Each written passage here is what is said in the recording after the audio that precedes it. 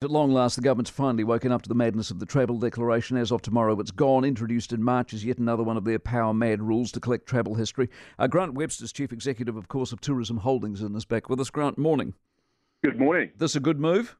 Yeah, great move. It's real healthy momentum for the industry now. It's very positive. What was the handbrake effect of having it?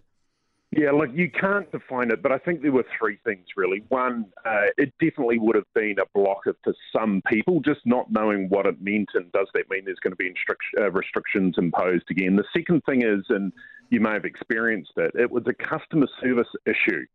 So, people arriving not quite aware of it, trying to check in, and a real hassle for all the airline crew there. And the third one we talked about before, it's global competitiveness, right? This is where the world is now, so we're going to be there as well. Exactly. I heard a lot of stories about Americans cancelling because of uncertainty. Would that be fair? If you're looking to go anywhere, which you can these days, you go, hang on, that looks a bit difficult, I won't.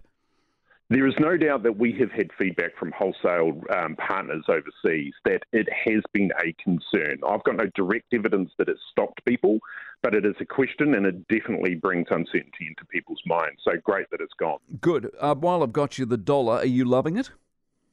Look, it is good for tourism. That's the reality. And I think, with all the uncertainty that's out there that you've been talking about this morning, let's look at tourism and say, think of it like the cruise ships. The cruise ships back, the cruise ships can handle these heavy waters. That's what tourism can do for the economy now, I reckon. Good stuff, Grant. Appreciate your time as always. Grant Webster, Tourism Holdings. One of the scariest things you can hear as a parent is quiet.